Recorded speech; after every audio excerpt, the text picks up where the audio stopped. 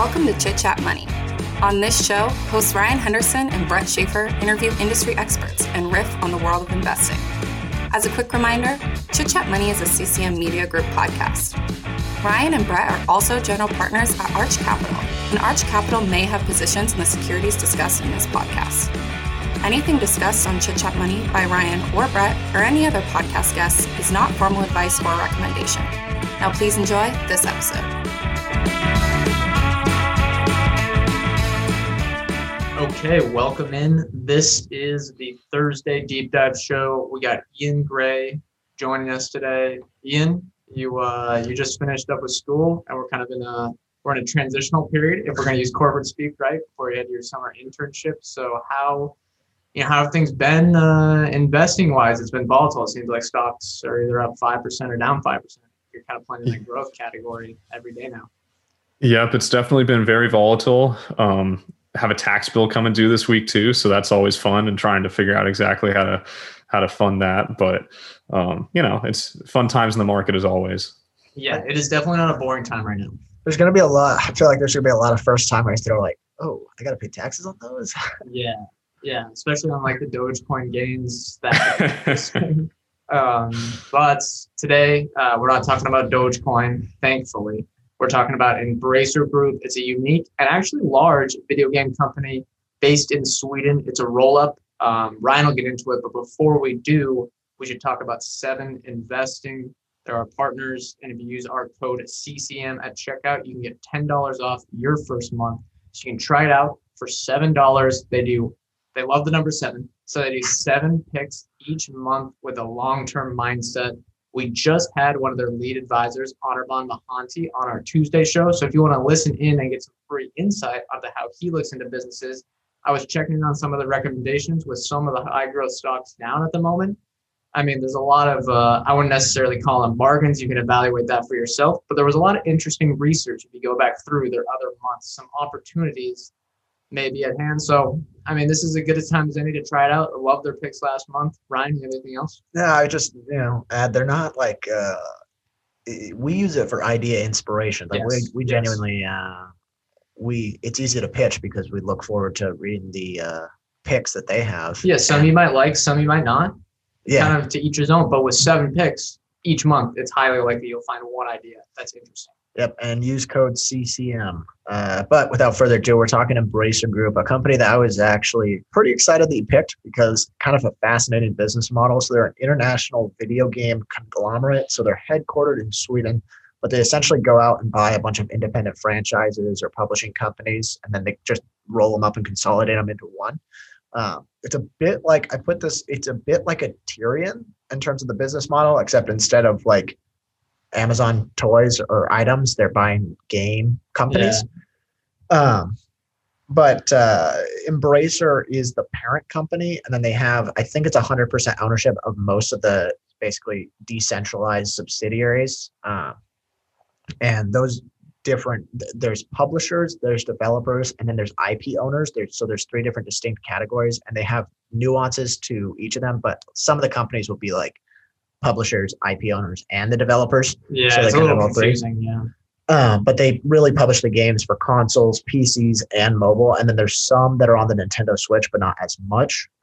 And Embracer is now home to 240 owned franchises.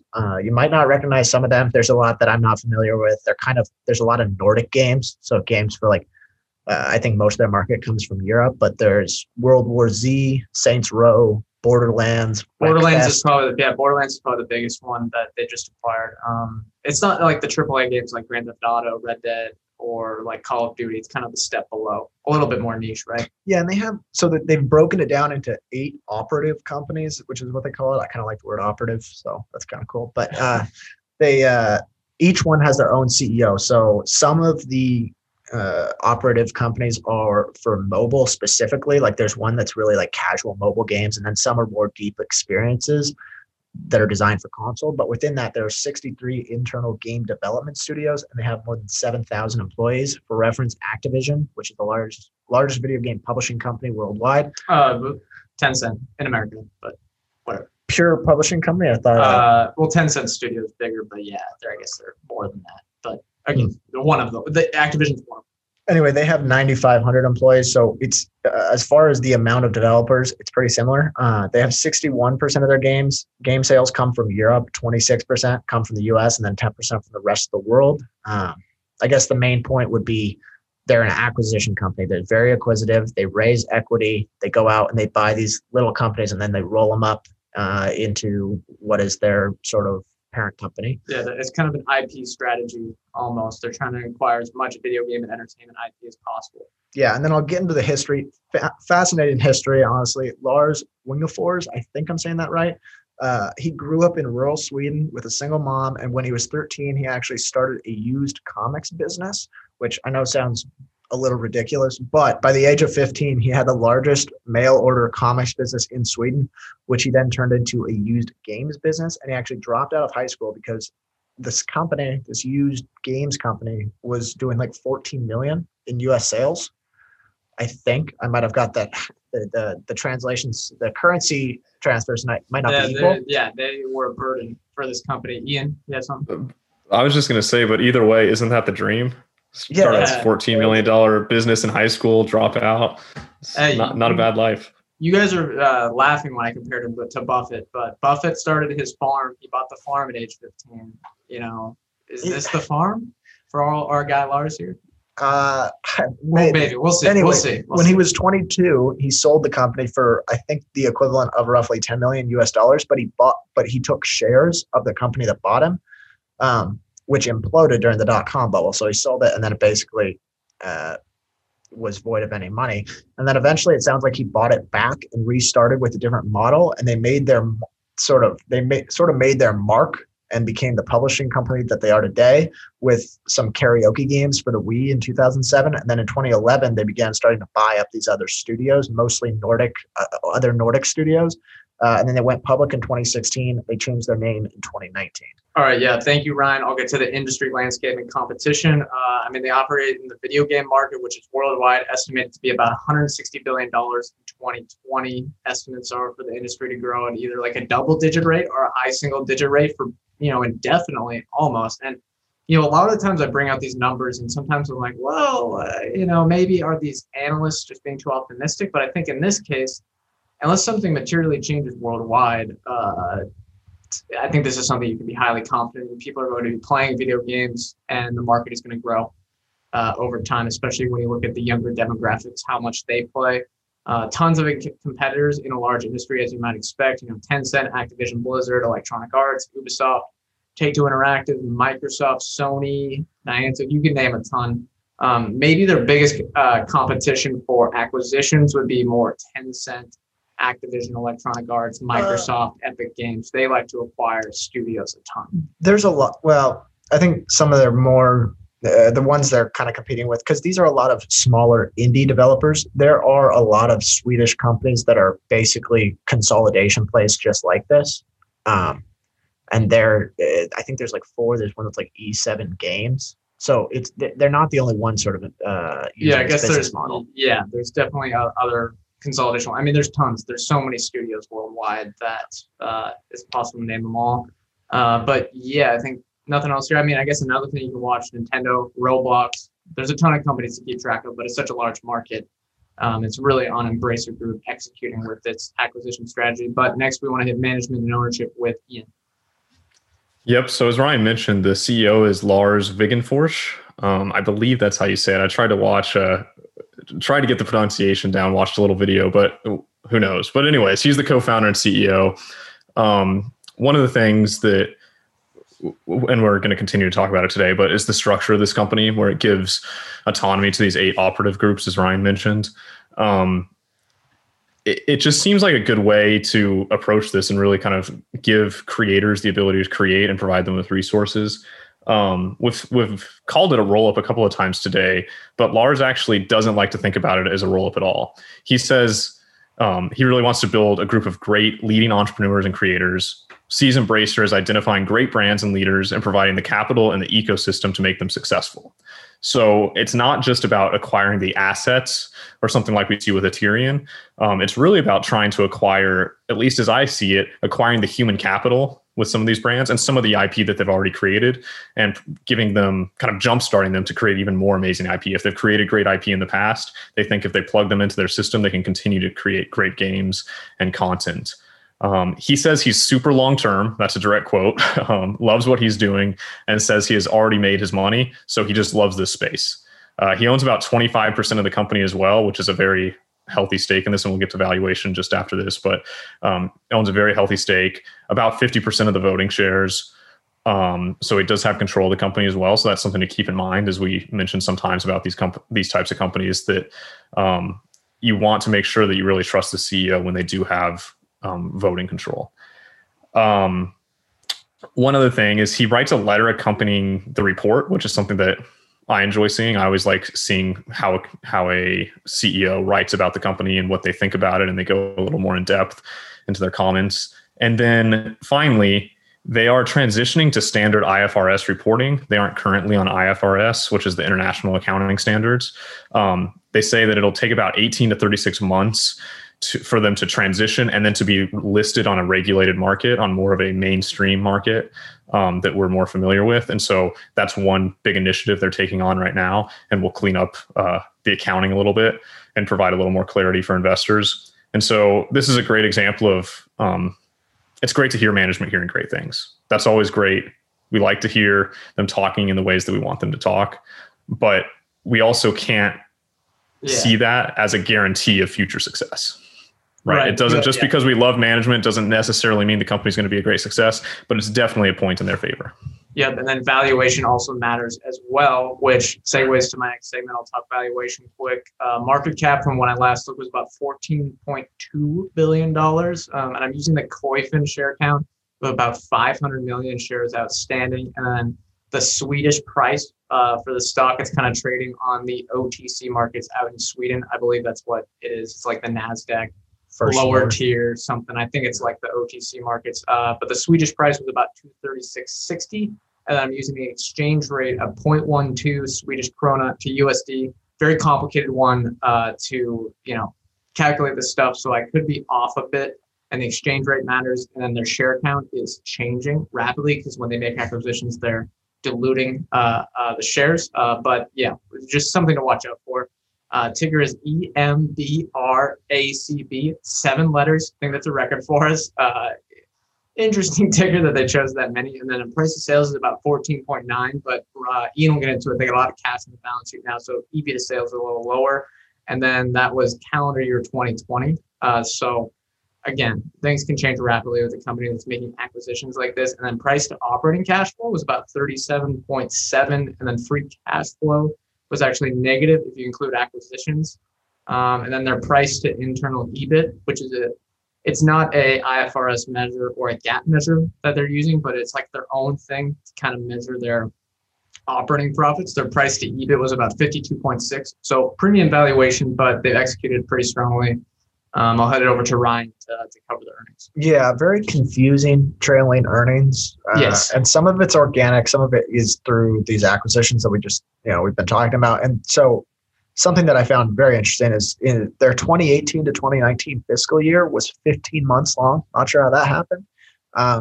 But it makes the year over year comps from 2018, 2019 to 2019, 2020 look worse than they are. Even though it did still grow, which is kind of impressive. So I'm just going to use the trailing 9 months numbers.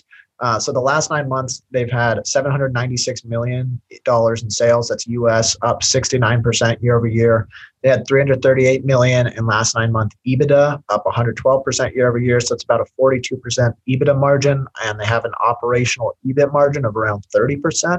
They had $100 million in free cash flow versus negative free cash flow from a year ago. That's their calculation. But then if you include the investments in intangibles, which is, I believe, basically their M&A, it was roughly double their free cash flow. So they are spending a lot to acquire these companies because they've gotten the financing through raising equity. As far as guidance goes, they pulled back on their fourth quarter guidance. It looks like there were some game delays, one big one especially. So next year is kind of going to be the big year. And they said that they're expecting it to be the strongest year ever with more than 70 premium game developments set to launch. It's worth reminding people that this is a very lumpy business because it's very hit driven. So it's a lot of it's like like they'll have huge sort of franchises release one big game after the development. It's not these free-to-play ones. Like Call of Duty's kind of decyclified and turned it into different seasons, and so it's more recurrent. It's not like that with Embracer Group. So for most of the games, it's not like guaranteed, but yeah, and mobile might be a little less cyclical, but there's it's basically you take a long time to develop, then you distribute, and you hope that it's a hit. And then last thing I just add here, the last year, their digital sales made up 73% of overall sales versus 51% from the prior year. A lot of that is attributable to COVID, I imagine, but that's going to improve the operating margins for the business. Yep, and then we'll kick it over to Ian, but one thing I'd note is that some of it's going to be inorganic growth because they're making so many acquisitions. So when you see these high revenue growth numbers, just know that if they continue acquiring companies, that nominal revenue growth number or earnings number or whatever will look high, but make sure you look at like revenue growth per share or earnings per share or free cash flow per share. That's very important for this company. But Ian, you want to finish things off in the first half with balance sheet? Yep, that was a great point. But turning to balance sheet, on their most recent balance sheet, they had about $833 million in cash. That was using that 0.12 conversion rate that Brett was talking about earlier. They also recently raised about $890 million in cash that wasn't reflected on that balance sheet. So we'll want to see when this next one comes out, exactly where they land, but it should be somewhere over $1 billion in cash USD, probably closer to 1.5 billion. They've also got about $1.8 billion in goodwill, which isn't crazy given the acquisitions, and especially with the cash they've raised now, it's not a crazy amount of goodwill on the balance sheet. I assume some of that might change as they move to this IFRS. I think some of the things they're reporting as intangibles and goodwill might not necessarily continue to be reported as intangibles. So they're a little flexible in what they do. Right. Well, yeah, exactly. They depreciate goodwill in a 5-year straight line method, which is pretty pointless for a video game because it's hard to assess. I mean, more than 50% of their balance sheet is intangible assets. So it's pretty hard to assess, I think, the value that you're getting. It's really sort of discretionary. I honestly thought what they were doing, it's definitely not illegal, but it seems like they're just kind of doing a really hard depreciation for tax purposes right now. And IFRS will definitely change that because we say IFRS, just think about it as like international GAAP almost. Yeah. Yep. So there's that. And then they've got about $240 million in debt, which again, for the amount of cash they have on the balance sheet, does not seem to be a crazy amount of debt. Also relative to their market cap, it's a fairly low percentage. So not a crazy amount of debt. They should be fine. Net cash position. We don't have a lot of insight onto what that debt is exactly. So that's one, small yellow flag, but again, it's a small enough number compared to their cash and to their market cap that it should not have a meaningful impact on the business. Yeah, I would love to see an audited 20F. We'll probably get one in the next few years here for Embracer Group. But yeah, that's going to do it for the first half. Let's take an ad break, and then we'll get back and talk more analysis of Embracer Group. Cox Panoramic Wi-Fi includes advanced security to help protect all your connected devices. You'll get real-time alerts. Oh, like this one, so you don't have to worry about malware. Or when your kid downloads a song from a shady link. And now all your computer can play is red color, where are you? All blocked, thanks to advanced security, included with Cox Panoramic Wi-Fi. Advanced security must be enabled in the Panoramic Wi-Fi app. Restrictions apply. Okay, welcome back. Next up, we're going to do product experience. Anyone playing any of their games? I've heard that Borderlands, people love them. They just acquired that. I guess that's fine. No, we don't. That was really the only game that I had heard of. I guess they had like Bikini Bottom Dehydrated, which is like a SpongeBob like a kid's story game. They had some kids SpongeBob games, yeah. The other one, the most recent acquisition, which you're going to talk about, Gearbox, had a few. I think they had 3 franchises that are somewhat notable here in America. But like we talked about earlier, a lot of these are Nordic games. They have sort of a big following in Europe, but 61% European sales, right? Yeah, that'll probably go down with this Gearbox acquisition. But I guess there were some casual mobile game, like there's Sudoku apps. Like they own a game, they own one of their operative companies is just basically a bunch of casual mobile games. So you might recognize some of those. But no, I have not played any of these, but I'm not really a big gamer. Ian, any? Yeah, I'm not really a big gamer either. I've, like you said, I recognize Borderlands, but besides for that, not a whole lot of experience with these. Okay, let's hit competitive advantages then. Ian, what do you have this week? For the competitive advantage this week, I've got a competitive advantage against the other kind of independent studios. So compared to these independent studios that they're acquiring, joining Embracer Group creates cost synergies between marketing, distribution, back office work, finance, accounting, and even developing games and having a wide variety of talent within the company, I think can provide cost savings that you don't have to, like across their 8 brands now, or their 8 operative groups. It seems like they should have plenty of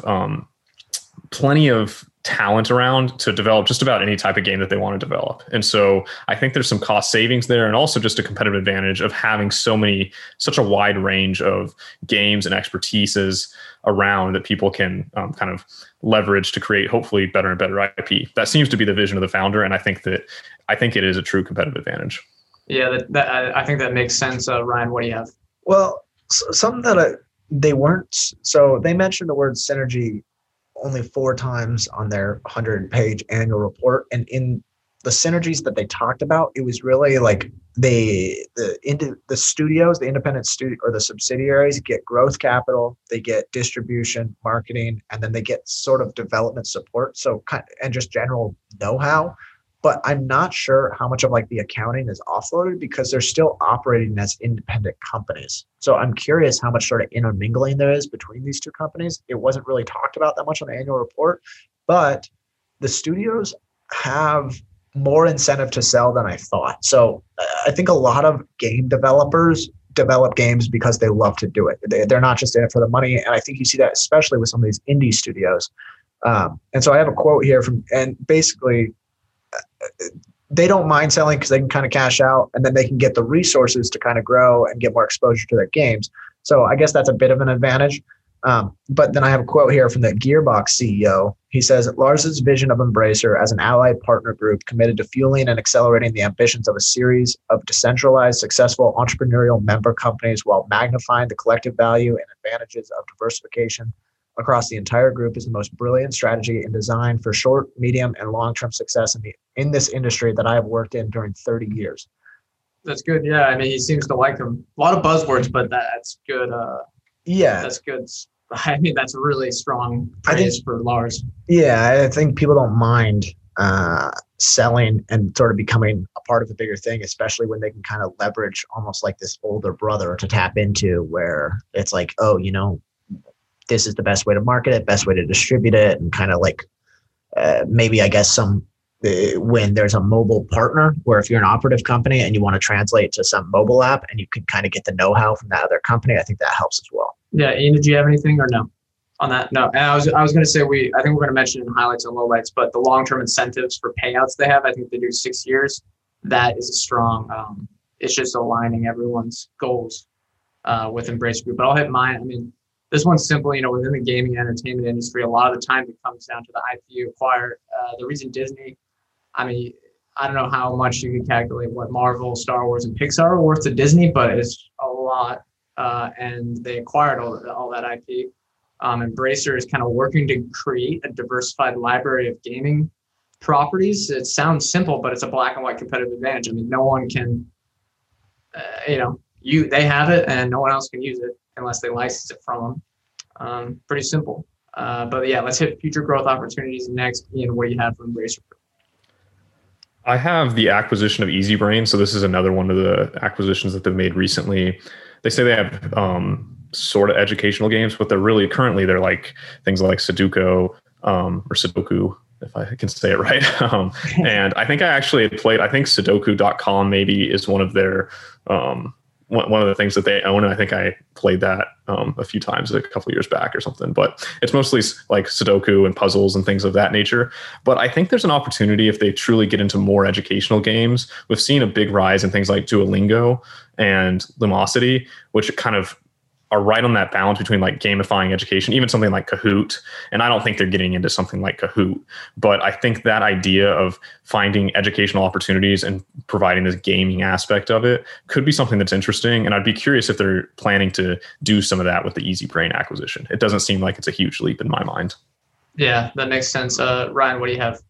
I have invested in their existing studios. And so I think the best game companies leverage their existing IP. I think we've seen that with Activision. I mean, Activision, they have $6 billion in cash. There's a reason that they don't just go out and constantly buy them. If they can translate existing IP to different systems and sort of revive those, that's the best thing for it, because the consolidation, like the gaming consolidation market in Sweden is super competitive. So you got to, at some point, start to really leverage that existing IP. And they said they're investing, or they invested $63 million in ongoing development just this quarter.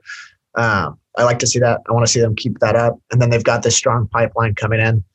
I mean, it's kind of this catch-22, because it's like if they can add, if the cost of capital is this low and they can add these prominent brands that are willing to sell, why not do it? But at the same time, you want them kind of making most of the money off their existing IP because it doesn't cost as much. I don't know. I guess there's kind of the balance between the two, but that's definitely, they mentioned that as a strategic pillar for themselves. Yeah, as long as they can acquire things at a reasonable price, I don't think anyone should be concerned. But yeah, leveraging that existing stuff, the key with them, and I think their advantage that they try to tout is, since if you're not an indie studio anymore, you don't have to worry about, oh shoot, we got 3 years of burn left, we got to get this thing out. You can really have a long-term strategy of, all right, we're going to do this with mobile, and we got a free game, maybe we're going to launch some esports thing or whatever. But they give them that long-term time horizon to invest. I guess, yeah, I'll hit mine then. I took the big one, acquisition of Gearbox. It was announced post the latest earnings, so it's not included in the ones that Ryan mentioned, but it was founded in 1999, bringing on over 500 employees to Embracer Group, so pretty large acquisition. It was a $363 million enterprise value. Sorry, that's in US dollars, $363 million enterprise value, with payout incentives that can, I think, go above $1 billion over the next 60 years if they execute and generate like $1.5 billion in operating profit. They're the ones that own Borderlands, Counter-Strike, and according to the investor presentation, they've worked on Halo before and some other stuff here. Borderlands is the big one, though. It's had over $1 billion in net bookings, and apparently Lionsgate is investing in a Borderlands movie as well. That's interesting. I guess that's just another way to make money. But seems like an acquisition, or like $363 million. And yeah, there's incentives if they do well, but $363 million seems really reasonable, especially with their stock price. I don't know. What do you guys think there? Yeah. It looked like a good one, and it might just be because it's the only name that I'm familiar with of their entire portfolio. But yeah, Borderlands, I've heard is very popular, at least here in America. Yeah. All right. Highlights and lowlights. Ian, what do you have for Embracer?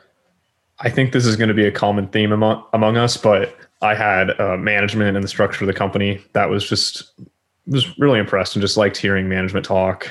I'd also say one other one was the organic revenue growth. So despite the fact that they're making all these acquisitions, in the last quarter, they still were able to put up 21% organic growth on top of the growth from acquisitions. So that seems like a pretty good number to me. If they can continue to do that and do a 20% CAGR for a few years on top of all these acquisitions of organic revenue growth, that would be, I think that's a big deal for this company. And I think it would be, it kind of proves that these acquisitions they're making are actually good acquisitions.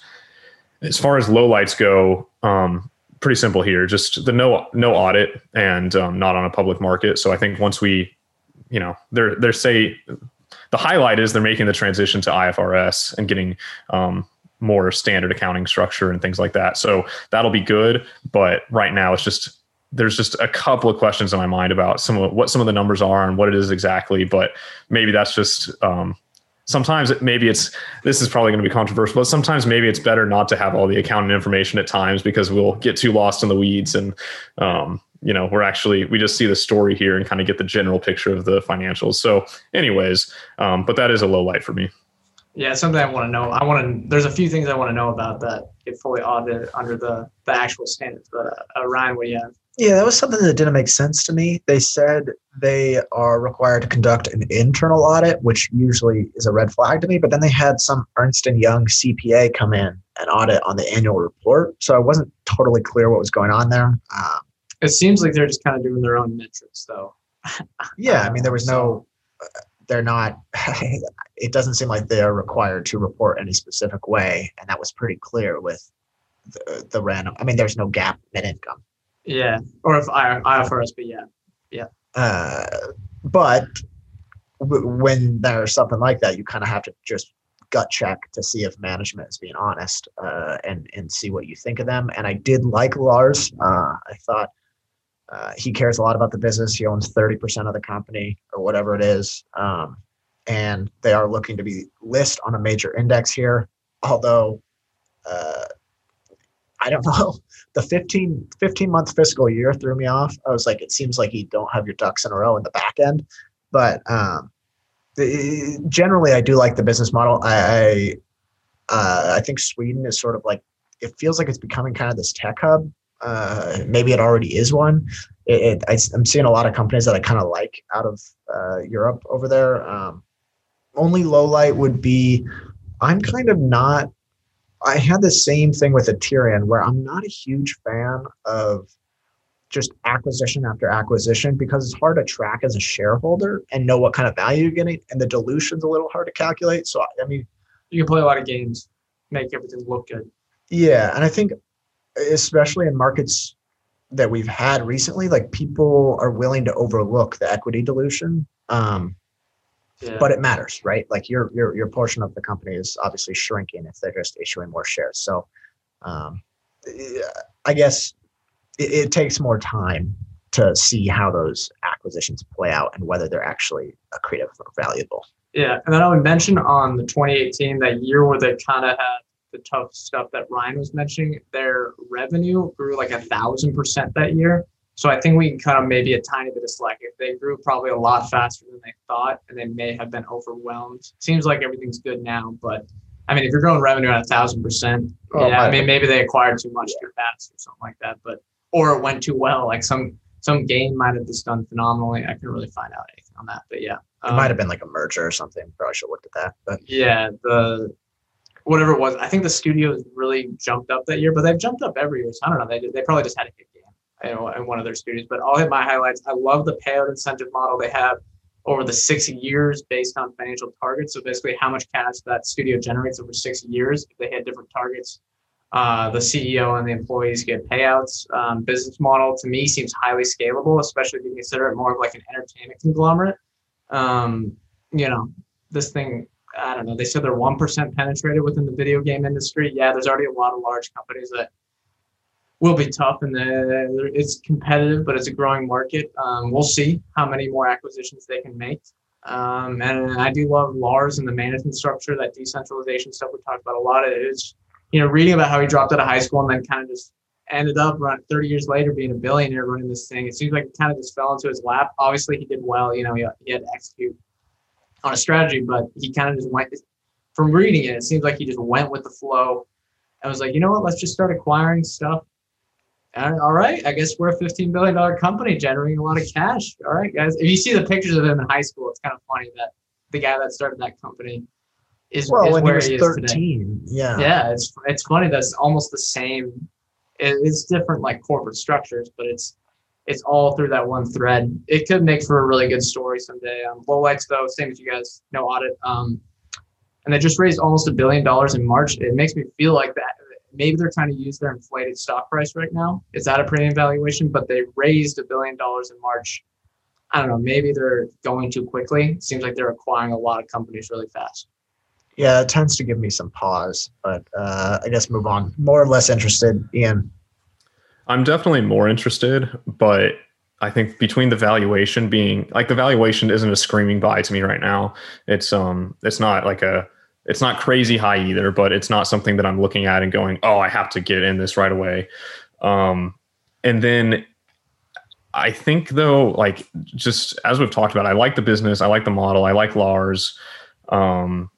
And it's something I'm definitely going to keep an eye on, because it's something I think I was thinking about this as we were talking. And I think one of the things that is so interesting in the film space right now, and the movie and streaming space, is just the reliance on IP. And as everybody tries to come out with these new services, it's all about the IP, and the ones that have good shows and content do well, and the ones that don't. And that was something that Netflix really identified early on. And it seems, I don't want to compare Embracer to Netflix, but it seems like Embracer is kind of seeing into the future a little bit and going, okay, we need to acquire as much IP as we can right now, because eventually there's going to be better ways to monetize this, and it's going to become more and more valuable as we move forward. And so that forward-looking vision, I think, is interesting. And I think that there is a chance for them to acquire a lot of these independent studios that have some great IP that they'll be able to monetize better. So I'm more interested, but a couple little concerns. Yeah, Ryan? More interested, I guess. The valuation, I don't think it's that attractive. I mean, if you just looked at the quarterly numbers and you're like, yeah, revenue's up, whatever, 50 to 100%. Look at the operating cash flow. It doesn't, that's not super indicative of the actual underlying growth of the business, because there's timing issues related to it. When I first looked at this, I thought, like, great, this is like the Match Group of these small games. But there are competitors that are doing that are sort of using this exact model. And if you think the valuation is perfect and you're saying, what the hell are you talking about? I don't think they would have raised $1 billion if they thought their shares were undervalued, right? So, but they are sort of using that to their advantage. I don't know. I like Lars. Yeah, he seems like an outsider. I don't know if you've read that book, but he seems like an outsider, kind of like. It's his company too. Yeah. Like it's his company, and they do like 2.5 hour earnings presentations. But you can just listen to him talk. Like, he understands the business. They have a CFO, but it's really Lars running the company, or at least the parent company. I don't know. I guess I'm on the fence. What about you? Yeah, I guess I'll just give one note here for clarification. I wrote this down in my notes. So they had at the end of 2017, they had 238 million shares outstanding, and then right now they have about 500 million from Koifin's estimate. And net sales in 2017 were 61 million. Net sales in 2020, 954 million. Don't have the exact growth rates there, but they have grown organically. But again, you have to watch out what that revenue growth is per share. For more or less interested, I'm more interested. But like Ian, valuation, and Ryan, you said this too, valuation, and let's wait for an audit. I mean, at 14 times sales, I mean, the stock has done phenomenally. It's up like 2,000% in the last 3 years. I don't know. It just seems overvalued right now. Phenomenal company. I love Lars, but yeah. We might be undervaluing some of the IP in some of their Nordic games. Like, they might be super well known over there. I guess they're just not huge here. But the thing is, they're well diversified. They have like over 200, I think, brands right now. I don't have the exact number but with that many, it's more of a diversified strategy. I don't know. I'm more interested, but it's just valuation. Let's get an audit going. It's a no for now, and I'm comfortable saying that. Like, I don't think there's any problem in waiting on this. Like, they're obviously taking this to a major index, and they're going to get that IFRS reporting. I'd rather wait for that. Yeah, for sure. We could miss out, but if you were holding Embracer Group, you've done phenomenally. I mean, there's no reason to sell now. But yeah, Ian, anything else before we wrap up? Nope. All right, that's gonna do it for this episode. You got next week, Ryan. What do you have? Good RX. Oh, okay. Okay. That's fun. Yeah, I've heard a lot of good things. A lot of people, confirmation bias. There's some big investors in it that I admire. So it helps. Yeah, it could be. That is an interesting. Big Richard Chew company. Yeah, they're a disruptor. I guess it'll be fun one to investigate. All right, that's going to do it for this episode. Thank you all for listening. I will remind you again, if you want to check out 7 Investing, use our code CCM to get $10 off your first month. As another reminder, we are not financial advisors. Anything we say on this show is not formal advice or recommendation. Ryan and I are general partners at Arch Capital. Clients in Arch Capital may hold securities discussed in this podcast. Thank you all again for listening. We'll see you next week.